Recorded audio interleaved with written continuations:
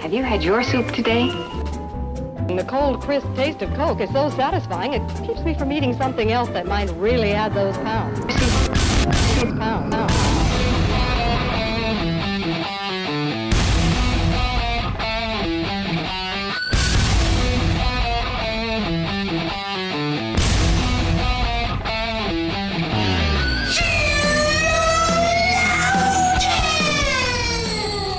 Good morning, good afternoon, good evening, wherever you are. Welcome to our episode of Sheologians. We're here today to put the he in PhD. D. Do you hear it? Do you hear the he in PhD? Mm-hmm. That was the first thing I saw in my notes. My name is Summer Yeager. I'm here with my beautiful co-host Joy, and I have an update for you and book club that is relevant to no one else, but I think is a hot tip that I'm excited about, which is that although I was really majorly annoying myself by making muffins with zucchini squash as like the main ingredient, they turned out really good. They were bomb. They chocolate and zucchini, I get how it looks, but it's just not how it looks. Like, it's legitimately, it might be done for healthiness, but it does not. A lot of healthiness compromises the flavor and enjoyment, yes. And you end up having like a healthy version of something. But I just find anytime there's chocolate and zucchini, I just don't find that to be the case. I think so good. You're not making any concessions. Like, no. You're getting the full effect of the dessert. No, it was so good. And it was zucchini squash, which is different than zucchini, or is it the same thing? I don't actually know. It was a mixture. It was a mixture of yellows and greens. And it says zucchini squash on the bag. So, I'm just revealing how little I know about my vegetables right now. But I do not think zucchini comes in yellow. Okay. Zucchini doesn't come in yellow, but okay. But so it was squash. It was a mixture. Still squash, though. It was a squash. Yeah, it was squash. The main ingredient was squash and some zucchini. And I was really nervous when I was making it because in step number 1, I was blending olive oil with zucchinis, and it smells not at all like dessert, like at all. Yeah. But once the sugar joined and there was maple syrup and then the cocoa and then the chocolate chips and then it was baked, it was just, they're so good. And I'm just not sorry at all that Ransom's first little smash cake thing is going to be a squash muffin.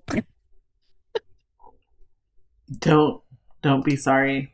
You guys should try it. Don't do it. You guys should try it. If you guys want the recipe, I will drop it somewhere. If you ask for it, I'll give it to you because it was really delicious. So that's my update. We were talking about it in book club. I know this isn't book club. Yes. But here we are. It was not a mistake. I highly recommend. Well, I just realized that I'm not sure if this is something you had planned, but do we need to update everybody on our challenges, how our challenges went? Yeah, we do. I forgot about that. Yeah, we do. Let's see. Today, if you're listening to this when it comes out, is the 18th. So we did talk about it a little bit last week, if I remember correctly. Yeah, we warned everyone that they basically had 1 week. Okay. Depending on how they phrase their challenge, they might have 1 week to fulfill 4 months worth of work. Yeah. So I hope you did it. I hope you did 4 months worth of work in the last 7 days. Which, even if you did, don't forget that my challenge was to be honest about how your challenge went. That's right. So you still have to fess up to doing 4 months worth of work in 1 week.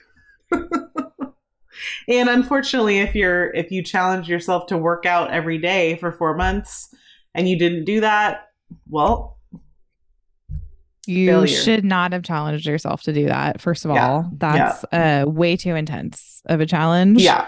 I personally, although I know the 75 hard or the 75 soft is popular, where you do like, I think 75 hard, you have to work out twice a day. Yeah. And then the 75 soft is once.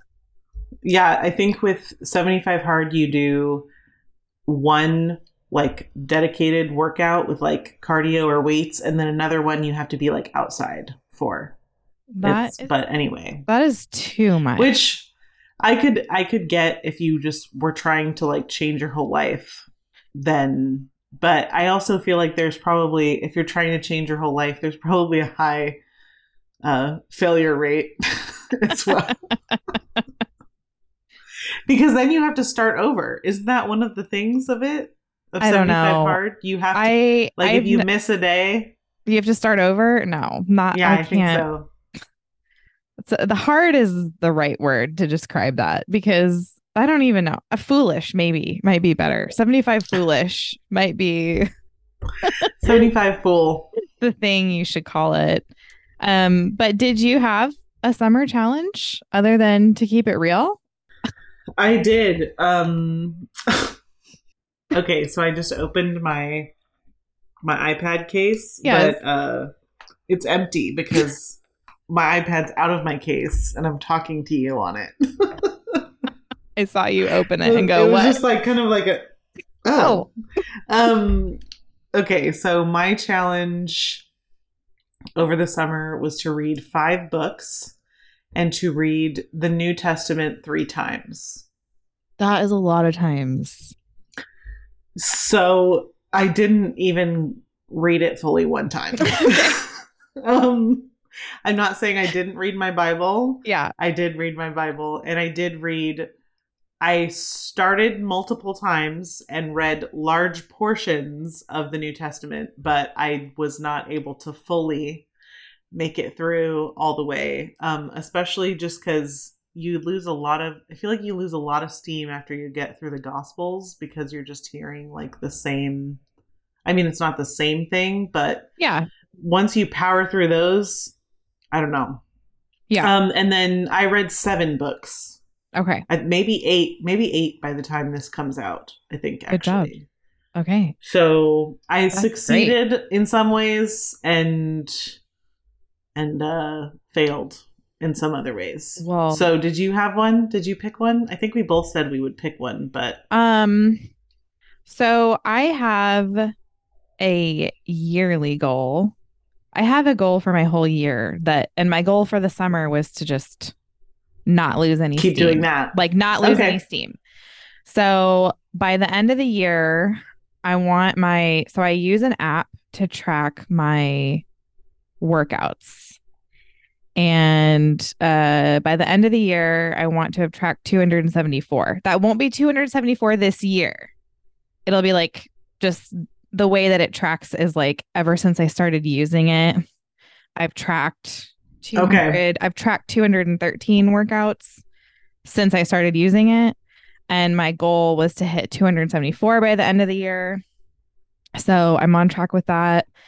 I wanted to read 2 books a month this year. So I'm way ahead of that. I'll blow that one out of the water.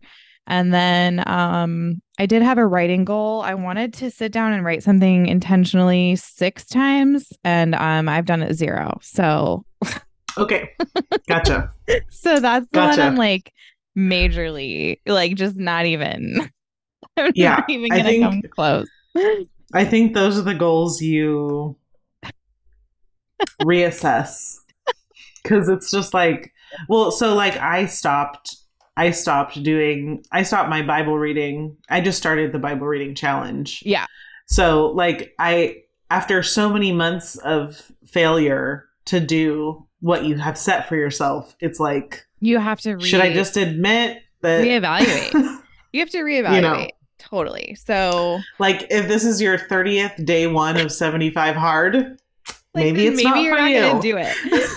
Yeah. Maybe you need to be real. That's when your challenge comes in, which is like, be real about whether you're not gonna do this. And Yeah.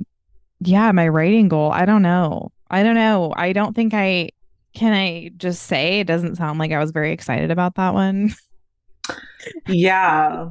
It Just could be it's something that you know you need to do and you do want to do, but it's something it's a stretch. yeah, you have to be what did my BFF say to me at the gym this morning? She said, if you say you want something, but you take absolutely no action to do it, it doesn't mean anything. Like you can say it all you want, but you obviously don't actually want it. Yeah. And that I think Yeah. that's the be real part of your challenge, which is like, Hmm. no, you didn't want that. Like you like the idea of it way Yeah. more than you like Yeah. it. And you have to be so real about that. Yes. Well, I think we even, a lot of times we get stuck in this like planning phase. And we love the planning phase because the planning phase is full of hope and just what will the Ease. future bring? It's full of planner stickers. Yes. No, and that was when it was a few days before September, so like late August. And I had erased and rewritten like my new Bible reading schedule for the month of September. And I was like, you're in some sort of weird planning loop right now. Yeah. And then it was like, and here's how I can tell, because I was like, just do the Bible reading challenge. And then I was like, okay, well, I'm going to write the Bible reading challenge routine into my calendar in my notes. And I was like, no, you're not. You're not going to do that. You're just going to download the thing they give you. Yes. You're going to put that into your notes app and you're going to check it off every day when you read it. Yep. Like, just stop. Yes. Stop getting Why? so into the planning portion of it. Every time I've ever written, like physically written the reading down for the week, I've literally never looked at it. So, like, why? For those of you who don't know what the Bible reading challenge is, this would probably be a good time to tell you know, because it's been a while. We have a whole, if you go to sheologians.com and you type in Bible reading challenge, we had our friend who started it on to talk about it. So you can hear a full, I think, theology of why to read the Bible a lot and quickly sometimes, which I know a lot of people are really against. Some people are like, listen, I can only process 3 verses at a time. And whatever. The Bible reading challenge is just a Bible reading plan that a lot of people are part of. You can find it at totheword.com. It just started and it's great. And why read the Bible? Well, like I said, we've given a whole theology of that. Yeah. And I think it's very helpful. But yes, we did the New Testament reading over the summer. That went really well. We always miss a day here and there somehow. What's really funny is that for 3 years, the day that we read 2 Corinthians, I have missed. Like, I don't know what it is. I don't know what it is. But it kind of became this like running joke that like I don't read 2 Corinthians because like I don't know. It just always would fall off the radar totally accidentally. I never meant to do that. I have nothing against 2 Corinthians, but it just constant anyway. So this year I did not miss that day. So I really felt I was like, oh yeah. great. Oh Ooh. yeah. It was like brand new. Like when you haven't read a book of the Bible in 3 years. True. Yes, true. It's brand new. But true. Anyway, all right. You guys can leave us a voicemail at 470-465-0475. I have to tell you, I got a voicemail so relatable that I had to figure out immediately how to use the voicemail number to text this person back, which might have been one of the creepier things. I hope she doesn't mind. I mean, she responded and didn't seem too freaked out. So I don't think I offended her. But I guess that's just our announcement now, which is that if you voicemail us we are going to know your phone number. Yes. I mean, your phone number Sorry. is a part of it. And I might Yep. text you back if it really just excites me. And well, there was two. There was Aubrey from Texas and then Adeline from Houston. And so both of their names start with an A. I wanted to give both of them a shout out, and I can't remember which one I texted back, but she left a voicemail to recommend that I watch Alone Australia, which is I know. Oh, Yes. Did not realize they had one. They have an Alone Australia. I don't know if it's like currently on. I am watching it on the History Channel app, which is totally free. But my husband and I had just started watching it. So the fact that she called and was like, you got to try this Alone Australia. And then she said some things that were way nicer than what my husband and I have had to say, because Alone Australia, you know how we're always offending Australians? That's just like the thing that we do accidentally. Yeah. Like, I don't mean to. But we're watching Alone Australia, and it is, I mean, if I was Australian, I would be offended that this show was happening because it's so embarrassing. First of all, half the people on the show are gay. I mean, just number one, it's like the gayest show I've ever watched. I've never watched. And it's like just normal people. And then, of course, they have to like throw in like, oh, look at me and my partner, you know, like, and it's just like, okay, like half of them are I really doubt half the people in Australia are gay. So this is something. Depending. Some people would say that, well, man. So then it's not even a joke. It's like, but some people think everyone is. Joy. So Joy, on the third episode of the show, no, by the second episode of the show, 4 people had tapped out. By day 3, we're down to like 6 or 7 people left. On the third day, one guy was alone in his tent, and it's the second day, and he took a COVID test. He COVID tested himself not because he had a fever or had a cough or anything. It was clearly because bro just wanted to go home. He took a COVID test. He says it was positive. Never saw it on the screen. Then he calls the medical team, and hold on. He called the medical team because he says he has COVID. So he called people to come near him, and then they pulled him because his heart rate was high. His heart rate. I'm sorry, but I feel like everyone in Australia, they were like, when COVID was at its height, whatever that means, they were saying for us to all be alone. So like, no, doesn't that seem like kind of the height of hypocrisy? He was exactly where he should have been if he had COVID. It's like, we're leaving you there. Like, you're in the right spot for COVID. Yeah. And then his heart rate was high. Oh no. It sounds like he was confronted by his own gayness and couldn't be there any longer. It was so bad. It was like day 3, and this guy, he's like tough guy, right? Military, whatever. It's day 3, and he's sitting there and he's like, this is a starvation game. It's day 3, bro. It's day 3. Those Canadian women, they're up there getting like poisonous spider bites and healing it themselves. And they're like, I'm not leaving here. And these dudes down in Australia are like, day 3. This is the rough life. Nothing's wrong with that. I would have expected. It's really bad. It's really bad. And I don't even know if I can finish the season because it's so bad. Anyway, we should move on. It's really, really painful. I'm sorry to Australia for this show and for this representation, because it's pretty embarrassing. I mean, it was kind of them doing it.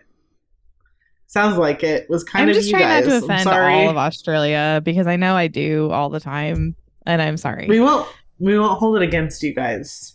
Yeah, it's not your fault. These people are so embarrassing. Anyways, let's see. We are in our book club break. We finished Out of the Silent Planet, and we are inviting you to join us for our next read, which is also by C.S. Lewis and is technically the second book in the Ransom trilogy. And it's called Paralandra. And we're so excited, nervous, excited. We're excited. We're going to finish the trilogy. We told you all about it last week. And, you know, if you're mad, you can call Joy, but I won't tell you her number. So good luck with that. Sorry. We'll just can't wait to see what kind of hate you get for my decision. It happens all the time. All right. We do that. Join book club. We meet every Wednesday, 1:30 Pacific time. If you can't make it, we drop the session later at patreon.com/Sheologians so you can join in at your convenience. And I don't know. You guys have probably heard me. I know you've heard me. I have been just really interested is not the word. I have been listening, watching like a train wreck, I think is probably the right word. The deconstruction movement. And it's fascinating to me. I didn't think that it would be. When the deconstructionist thing started, I found it very boring and I didn't really pay attention. And now I find it super interesting. Because for a lot of reasons, but one of the big reasons is that if you listen and watch and read the deconstructionists, you will learn how not to be.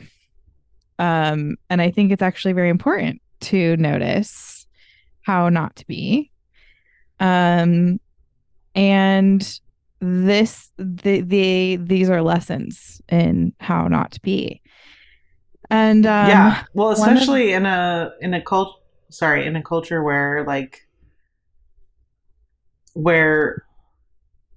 so a lot of the modes of deconstruction are due to our culture and the way that we operate and what we believe.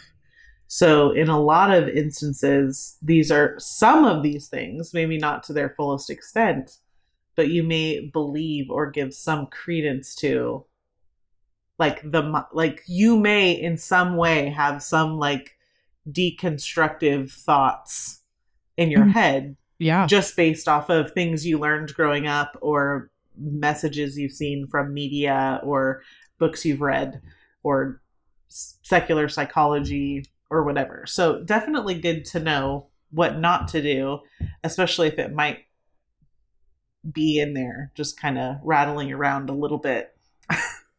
Yes. Oh, for sure. Well, and that's what makes it kind of, because I don't think we're if you're tuning into this show, you're probably not deconstructing.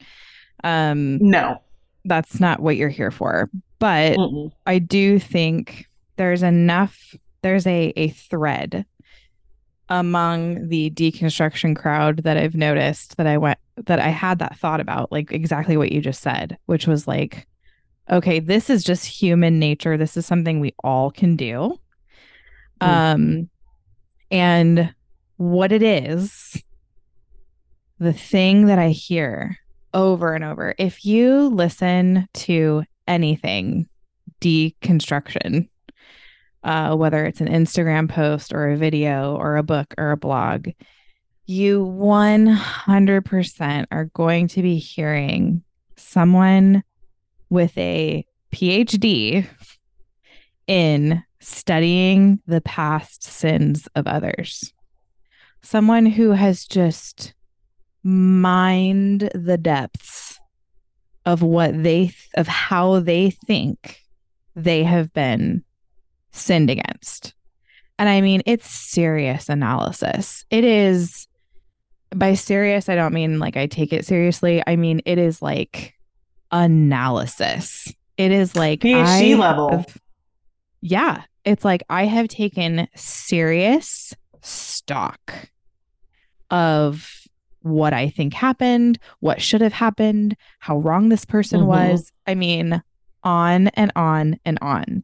And it just Yeah. got me thinking of how hypocritical it is to get your PhD in the sins of others, in the sins of the past, and what that does to the people in the future. Because you're talking about, I mean, wow, just what a violation of every command to be forgiving, to set your mind on things above. And I know already kind of what the objection would be. The objection would be, well, how can I, make sure I'm not perpetuating this in the future if I haven't studied? And it's like, well, no, it's not necessary. It's not necessary to dwell on how you've been wronged in order not to wrong others. You already know how others ought to be treated. That's such an excuse. Yeah. It's such a poor. You're enjoying it. Yes. Yes. You are. You're enjoying it. That's Yeah. why you're doing it. You're very interested. You're Yeah. very, very interested.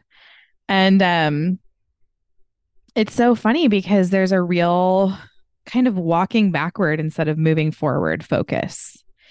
And the older I get, the more I realize the ways in which it is your sinful flesh that views every setback as a huge opportunity to whine and complain.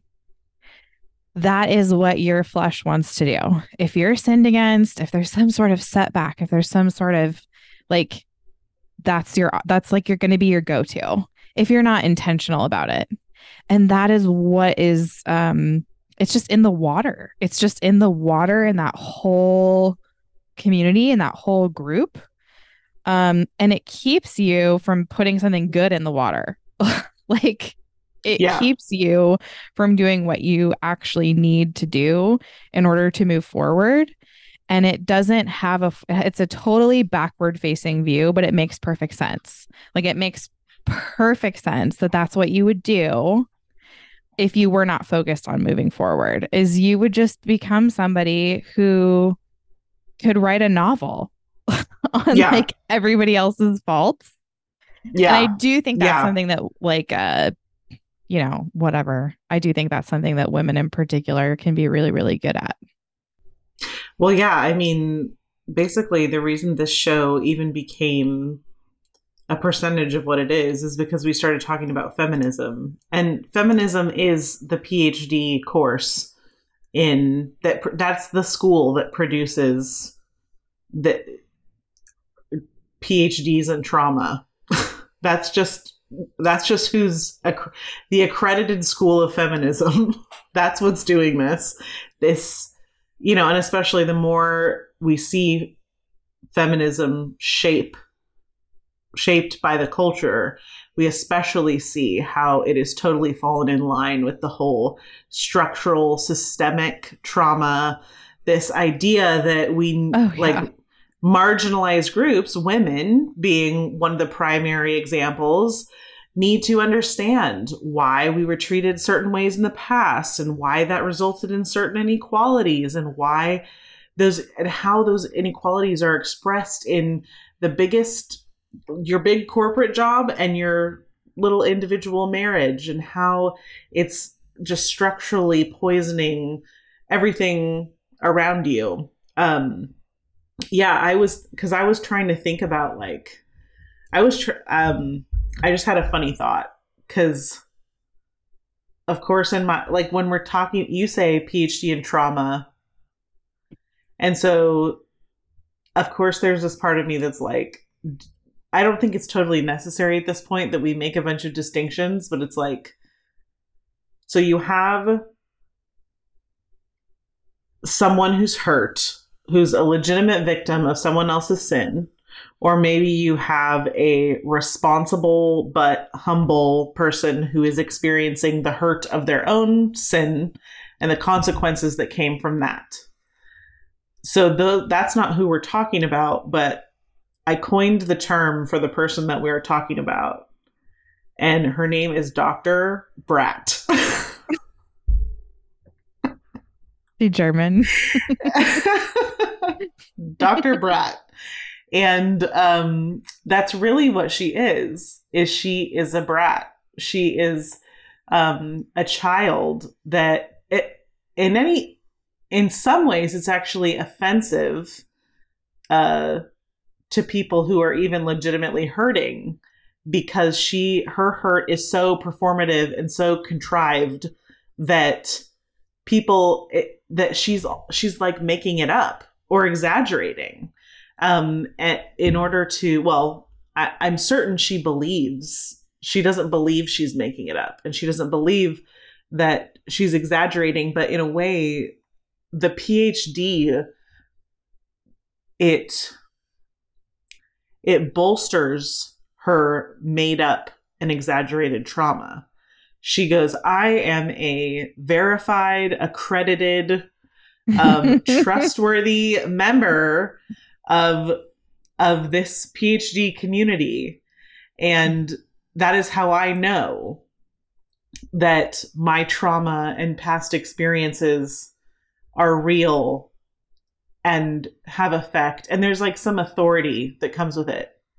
So to some extent, it's like this sort of self-fulfilling. It's just another one of those ways that we've created teachers that we like to hear. It's like, if I can sort of equip myself with the proper authority, then I can be an authority on the topic of trauma. And that means that I can always be traumatized. Oh yeah, by everything. I was thinking about how a lot of times if you listen to the deconstruction crowd, what you're going to hear is, and we touched on this a little bit for some reason recently, and they always have some sort of excuse for why things are more difficult for them. And so you hear a lot about neurodivergence and having this and that, and finding out that I have this and that problem. And that's why it makes sense that my life has always been harder. That's why I've been so persecuted by the church, is because of this like neurodivergence that was undiagnosed all these years. And that is a common refrain. And what I find interesting about that is, it's not that I don't believe that the fall hasn't affected anybody's brain chemistry or the way that our brains work. It's not that I don't believe that there are people who truly have disabilities. It's that a lot of the kind of rallying cry that you hear in this crowd is like, the church doesn't care about people with neurodivergence. They don't care about people with disabilities. And what I find really interesting about that is when you really start talking to these people and breaking it down, you will find that they will say things like, well, what about moms who have, children with disabilities? Do you really expect them to serve in this way or serve in that way? Like, how can a mom with, you don't know how can you give moms advice? You don't even take account for people that have disabilities or children with disabilities. And it's like, when they say stuff like that, and when they use people who have genuine disabilities as like a weapon to say, how dare you say this? It's so cowardly, number one. But number two, it actually reveals the negative view they have of people with disabilities, because they view it as this thing where it's like, this is such a setback. Like, it's so like, you can't believe what this person has to go through and do. And it's like, if you think about what God's given everyone to do, like, it looks different. And if you are a mom of a child with disabilities, that is the work that like the Lord has called you to. And it's going to look different than somebody who does not have a child with disabilities. And it's going to come with its own sets of problems and difficulties and stressors and different factors that are going to affect what you can and can't do. But at the end of the day, is it something that you despise? Like, is it something that you're like, I didn't want this. So I'm mad at the church because I don't have the same opportunities. I can't do the same things. I'm not viewed the same way. But that's not how the body is like described in the Bible. It's like saying like, I'm a pinky toe. So how dare you be over there being a bicep? And it's like, well, if you're a pinky toe, if you're a bicep, like you have no business trying to be the other part of the body, like function where God has you.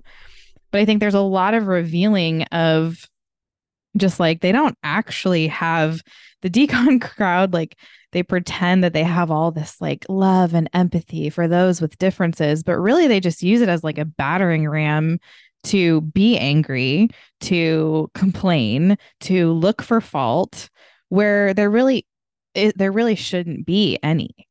Like ultimately, you're called to be faithful where you're at, not where somebody else is. And you're called to be faithful with what you have and not with what somebody else has. And so are you willing to do that? Because a lot of times it just clearly isn't what is being said.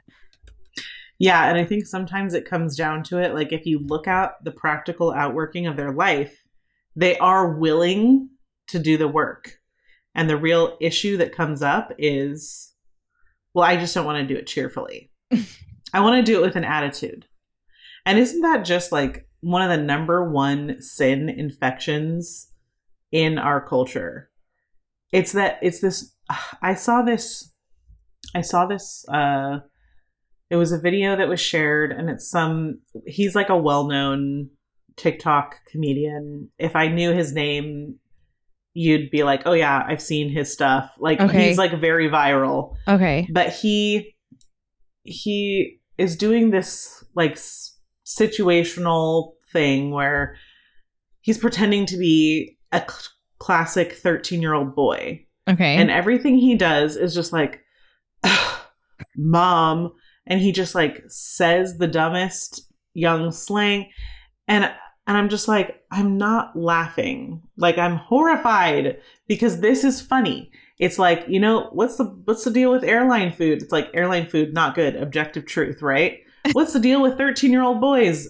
Dumb, lazy, good for nothing. And it's like, that's not funny. Like, why is that? I think that we have such a strange, well, we've given in so much to our feelings. Mm-hmm. Well, we've given in so much to our feelings that we have created this whole philosophy that goes along with it, that just underpins the whole thing and gives it this authority, this like, see, this is true. See, we've observed this in nature. See, we observe this in human psychology. This is just how humans are. We've created this whole system that allows us to all share this delusion where we don't need to be happy with where we're at. And it's like, oh, if you feel happy, that's great. But if you don't feel happy, that's just human. And it's like, or it's everyone else's fault. Yeah. And see, and it ends up being this response. It's this anticipation of God saying to be cheerful. So I'm not saying that there's a ton of people out there giving the argument that you need to be full of joy and you need to, well, that used to be more of how our culture worked, which is that you pull yourself up by your bootstraps, you get it done, you do what you need to do, you're tough, you can handle it, you went to war, or your dad went to war, or your grandfather went to war, or all of you went to war. Like that kind of thing. And so you even see that that is one of the like trauma points, is the way that our country used to work, which is that you had people who were in mental health crisis from going to war that needed all this help, and then they raised children, and that caused this trickle down of trauma and all that and blah, blah, blah. And I'm not saying that war is this inconsequential thing.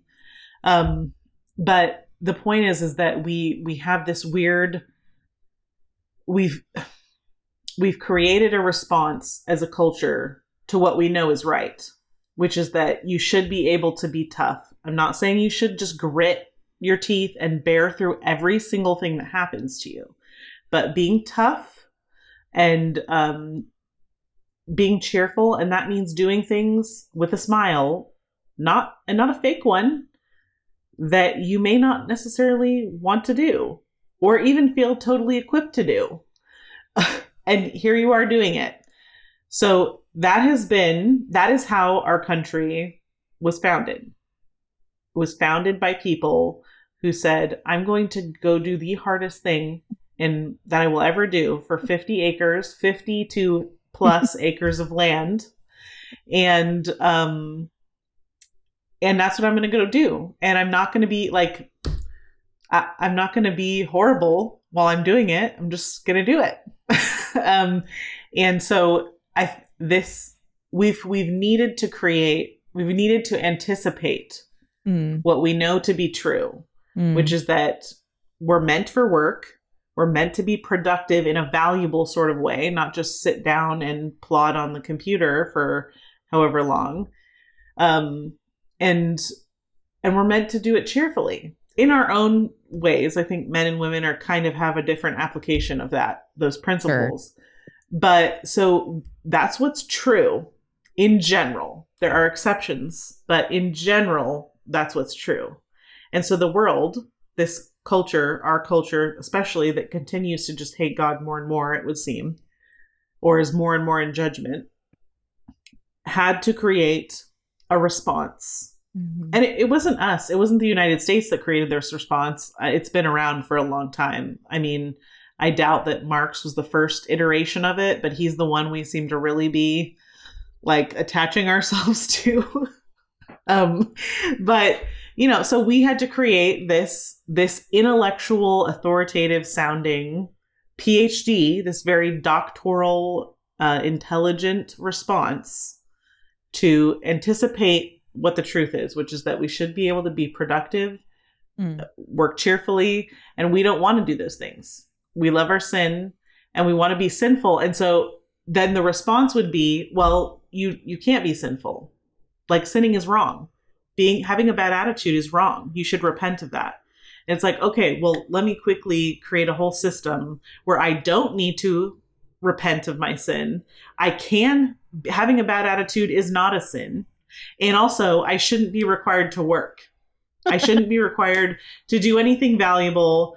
And in exchange for that, I'll just take tons of pride, sexual brokenness, and the list goes on and on. But anyway, I think it's actually super interesting. You hit on something that I think might be a missing piece, which is you're talking about like how things used to be. You're talking about people who founded the nation and worked really hard, and they faced really hard circumstances, and they did all these things. But why did they do it? Well, they did it believing that they were going to be blessing the next generation. And I think that's the missing piece. There's two missing pieces. That's one of them for me, is like, if you don't feel any responsibility for blessing the next generation, it makes sense why you've spent so much time looking backward. But think about what you're leaving. Think about what the people that come after you are going to have to look backward on. They're just going to be looking backward on this like super bitter, angry mom. And what do you think that's doing to them? Like, instead of building this whole philosophy of how everyone else has failed you, like you should like put that energy into like trying to build something for someone else. Like, I can't tell you how many times I've heard something along the lines of like, well, my parents never taught me. Or like, well, I didn't have that when I was a kid. So what? So your kids can't have it because you didn't have it? Or like, yeah, no one taught you, so you can't bother to learn and teach someone else? Like, that should be where our focus is. It should be.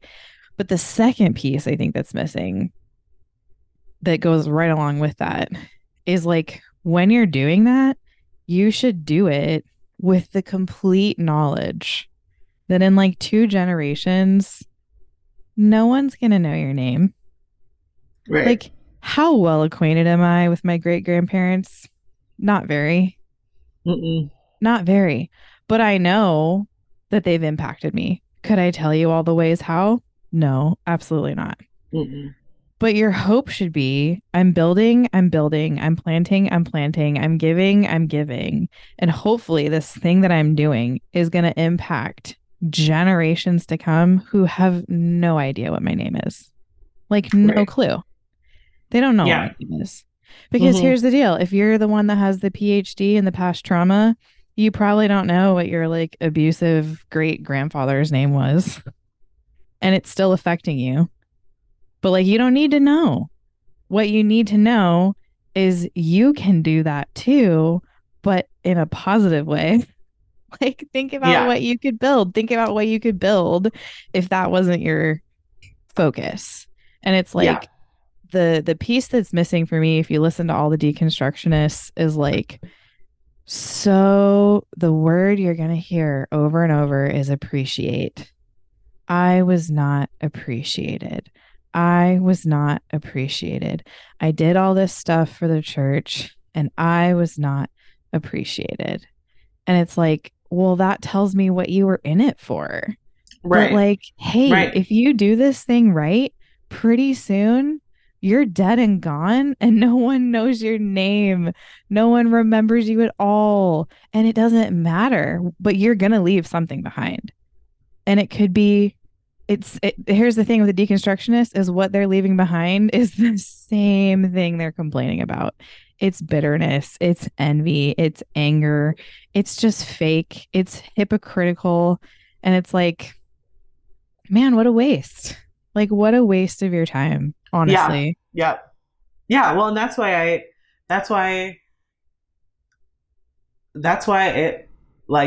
I call those people Dr. Brat. Because ultimately, like, you have equipped yourself with this doctorate level of insight and knowledge, and all you are is an infantile, ungrateful, selfish sinner. Mm-hmm. You've not done anything but throw a fit. And you may even be so bold as to call it activism, but you've not done anything. You've not done anything except for, honestly, lead others in complaining. Yeah, well, and like, sometimes it's in, like you were saying, it's in direct violation of what you've claimed are your own principles. Like, the most recent example of racism that I can think of is something that a woke person said. Yeah. Oh, absolutely. Absolutely. And I think where people get tripped up on this too is like, it might be very real that you had, what was my example? You had an abusive great grandfather. Right. And that sucks. Like, and it probably did affect you, whether in ways that you know or don't know. Okay, but here's the question. Now what? Like, now what? What are you going to do? Sit around and just be mad about it? Like, sit around and also be angry and abusive? Yeah. Like, now what? I also just think you have to be, nowadays, I'm so sorry, but nowadays, like, I might not even believe you if you say that someone like, I don't like, if your historical narrative is that the world is nothing but a struggle between marginalized and power structures, I probably don't believe what you have identified as abuse in your past. And I would go as far as to say that many people are just straight up, like, they're like, remember how I said exaggerating, and I also said making it up? Mm-hmm. people are just making up, because trauma has been redefined to be anything that makes me feel uncomfortable. And so you're talking at some point, when you're looking back on history, you're talking about someone from a completely different culture and time making you feel uncomfortable. And when you think about the Puritans, it should make you uncomfortable. Because I think if I went to go live with the Puritans now, I would be uncomfortable with how they live because I don't get it. I don't understand it at all. And so I don't like, but that is not, that's only a problem if you subscribe to the belief that the world is nothing but these warring power structures. And that's just undeniably the Marxism that has infected. And there's other philosophers, they're all in it together. They've produced many offspring. But just this idea that idea is so sneaky in our culture that you sometimes don't even realize that you're believing it. And it's just not true. It's false. It's completely false. And so even in a lot of instances when if someone says, I have this history of whatever, I have this abuse. Now, I'm not again, I'm not saying there aren't exceptions to this. But I think generally people who legitimately fall into the Dr. Brat category are making up or exaggerating trauma. And then even if they have, in the exceptional case, experienced something, you're not looking at forgiveness. You're not seeing someone looking forward and ahead. You are looking at someone who refuses to take their gaze off of this trauma that they have allowed to define them. And it's so I would say case in point, it's not biblical. Secondary case in point, there are many astute observations about trauma and many objective observations about trauma and how it changes you even physically. But you need to be careful because there is a huge variable of outcome and this is the thing, is people will say things with authority and it will sound like they're telling you the truth. They're not actually telling you the truth because many people experience similar types of trauma and they go on to lead vastly different lives. So I'm not saying every observation about trauma has been wrong, but I'm saying you have to be careful about who is concluding what. Mm-hmm. This is a super, super sneaky area right now. Mm-hmm. And it's not new. Mm-hmm. It's been around for decades. Mm-hmm. And it to the point where I really do think a lot of people, even when the deconstructionists were claiming Christ, we know they weren't in Christ because they went out from us, indicating they were never of us. But even that means that those people were sitting in worship services, sitting in youth groups, and they were also being primed and taught this whole philosophy, largely by public schools, that was going to get them to this deconstructing point. We're not here by accident. It's completely on purpose. And it's not, Dr. Brat is not an activist. She's a brat. Yep. Yeah. I would say my last thought on it is if you want to avoid that, the number one thing you have to ask yourself is am I willing to die to myself in this? Am I willing to do this work and have nobody say thanks? Nobody.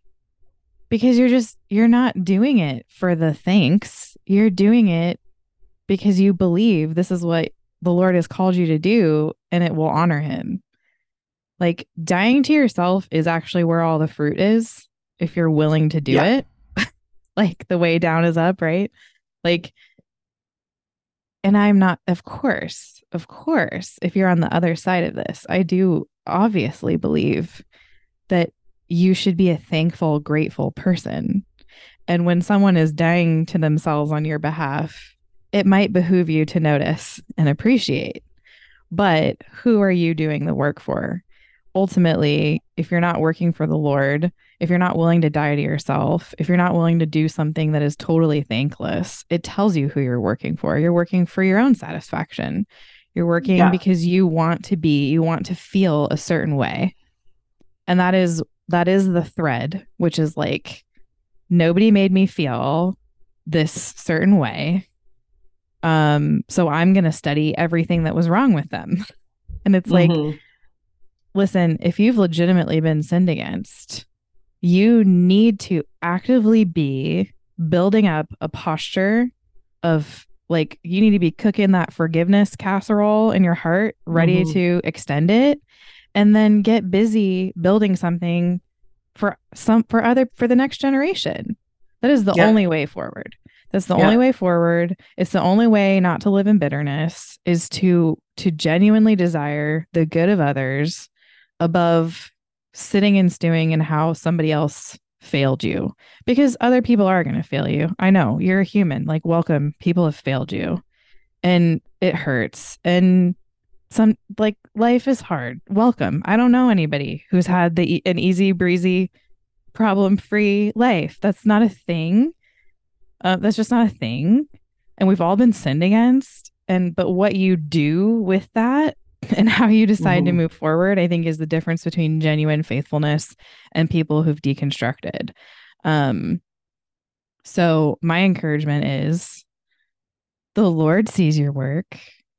Like, even if no one else sees it, the Lord sees it. Like, what do you need the human eyes for? Who are you working for?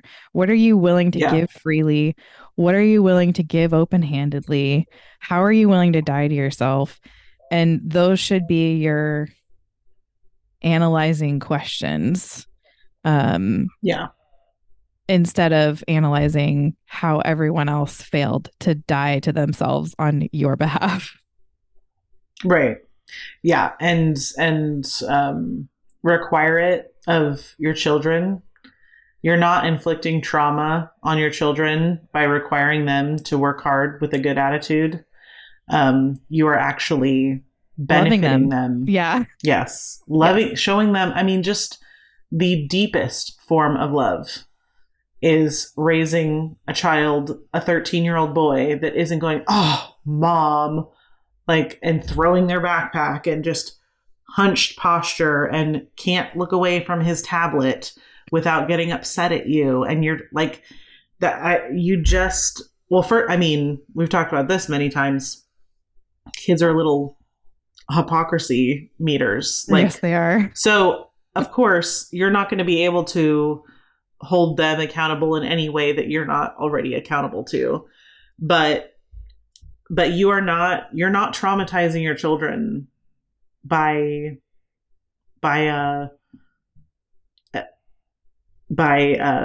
teaching them to work hard cheerfully. And you actually, something we didn't totally get into, we slightly got into it, but a lot of times you'll notice that Dr. Bratt, like, all of her trauma is surrounding some sort of unwanted authority, which now today is all authority. And we have bought into this. Some of us have bought into this by removing ourselves as the authority of our children. And so you are in authority to say, don't be a fool. And just because there have been bad examples of authority, there doesn't mean all authority is bad. We actually know that authority is good, and we're under the most purest, excellent, powerful authority that exists. It's you put yourself under that authority when you work hard cheerfully. And you can require that of your children. You can pass that on, not just by doing it yourself, but by requiring it with discipline yeah, from your kids. because you love them. That is, I'm going to get an email about that. I wanted to say it that way because I said it. Yeah. Well, so I said it that way specifically. I said it in such a way that Dr. Bratt would take every offense. Yes. Because that's a whole other topic. So many moms don't believe in their own authority in their children's lives. Yeah. So that's a whole other. I mean, I don't know if it's other, but that's a big topic that you're just completely right about. But it is a gift to give your children. You can't do the diet of self for your children, but you can model it, encourage it, insist upon it, create soil for that to happen. But yeah, like you said, like you can't, if you're not doing it, you certainly are not going to successfully train them in it at all. Yeah. Children, we are all influencers and influenced, and that's totally appropriate. Yeah. Do you want to do your feminist of the week? Is it I guess you're going to save it? It's quick. Okay, let's do it. So we do have a feminist of the week. Yes. This is just an offhand article that I had read. I'm not even sure when this came out, and I won't have the article for you, but you could probably look it up. So our feminist of the week, I hate to say, but it's not a surprise. Is going to be Laura Dern from Jurassic Park. No, I know Laura Dern. Yeah. So she came out and she said that. No! I know she. I'm already itchy from this one. She's from Hollywood. She's out of Hollywood, so nobody's not expecting it. She's Hollywood royalty. But the reason she specifically caught my eye, and we're giving her this fine award this week, is that she had something to say about the age difference between her and the guy, Dr. Alan Grant, Sam Neill. That's his name, right? Yep. Love Sam Neill. Love Such him. an underrated guy, and I'm assuming it's the New Zealand accent that's kept him from getting more work. But hey, look, Australia, anyway. We said something nice about New Zealand. I don't know. Oh man, sorry. Sorry to Australia again. The entire continent. But so I think there was like something like a 20-year age gap in. Like, so she was 23 when they recorded Jurassic Park. When they recorded Jurassic Park? I knew what you meant. They filmed it. I mean, it was the 90s. What were they using? Like VHS tapes? Right, yeah. And it was just funny because, like, so she was saying for the time that was okay, but that it hasn't aged well. But it's just funny because, so I guess in the books, it's a little bit different. But in the movie, I have something way offensive to say about this. Sorry, go ahead. We have two doctors that are in a romantic relationship with each other. Yeah. Right? Yeah. That's undeniable in Jurassic Park. Yes. So, but the thing is, they're both doctors. So whatever... So you're talking about a woman that's in her late 20s, even though she's being played by a woman who's 23, the character who she's pretending to play is in her late 20s. And then someone in some interview said that he was supposed to be in like his mid to late 30s. So, and it's appropriate, right? Yeah. It's fine. Well, no offense to her. She was 23 when they shot that movie. I know. I was like, wow. Okay, well, they really aged her. Look, they aged her. Yeah, I know. She looks great now. She aged very well, but I would never have. If you were like, how old was she when she shot that? I would have said she's my age. She's 34. No, I was shocked when I saw that she was 23. But regardless. She was saying it didn't age well, and basically there's some weird thing in Hollywood, especially since Oppenheimer came out, because Florence Pugh and whatever his name is, Cillian Murphy. the other, have like a 20-year age gap, and they're trying to say, and I'm like, I thought, here's why Laura earns Feminist of the Week and just all of Hollywood every week is it's like, I thought two consenting adults could do whatever they wanted. Yeah. And a person who signs a contract to be in a movie doesn't do it by accident. And like two people, they're consenting to pretend to be in a relationship with one another, and you're saying it's inappropriate. So what's your standard? You have no standard. It's just constantly nebulous and changing to, I mean, it just, I had to share because it just relates to this too. Yeah. This is the type of scholarship we're dealing with from Dr. Bratt. It's this like always changing. Does it fit my narrative? Shifts, does it fit? Does the evidence support my position? Yeah. Then it's good evidence. If it doesn't, then it's bad evidence. I would love to hear her commentary on Ethan Hawke's headline this week, which was that it was totally comfortable and fine for him to direct his daughter in a sex scene. Oh. So can we figure this one out, Hollywood? Because I don't think they can. You're right. We need to get more creative because every week Hollywood is the Feminist of the Week and they just never cease. Like the pit is bottomless. The pit's bottomless for these people. It's really disturbing. Yeah. Okay, well, that was a great entry. Thanks for the willies. Oh, what's happy? Make the muffins that I told you about 14 hours ago when we started. And join us for book club. There's long descriptions of other planets. Very long descriptions of lands that we'll dissect in minute detail. With other people from around the world. We have several Australians and New Zealanders that join us for book club. We have someone from Ireland in book club. Wow. I know. I think South Africa is no longer representing, but we had some South Africans. Anyway, we do that at patreon.com/sheologians. You guys can leave us a voicemail. I might text you back at 470-465-0475, but only if you say something super interesting. And we will see you all next week. See ya.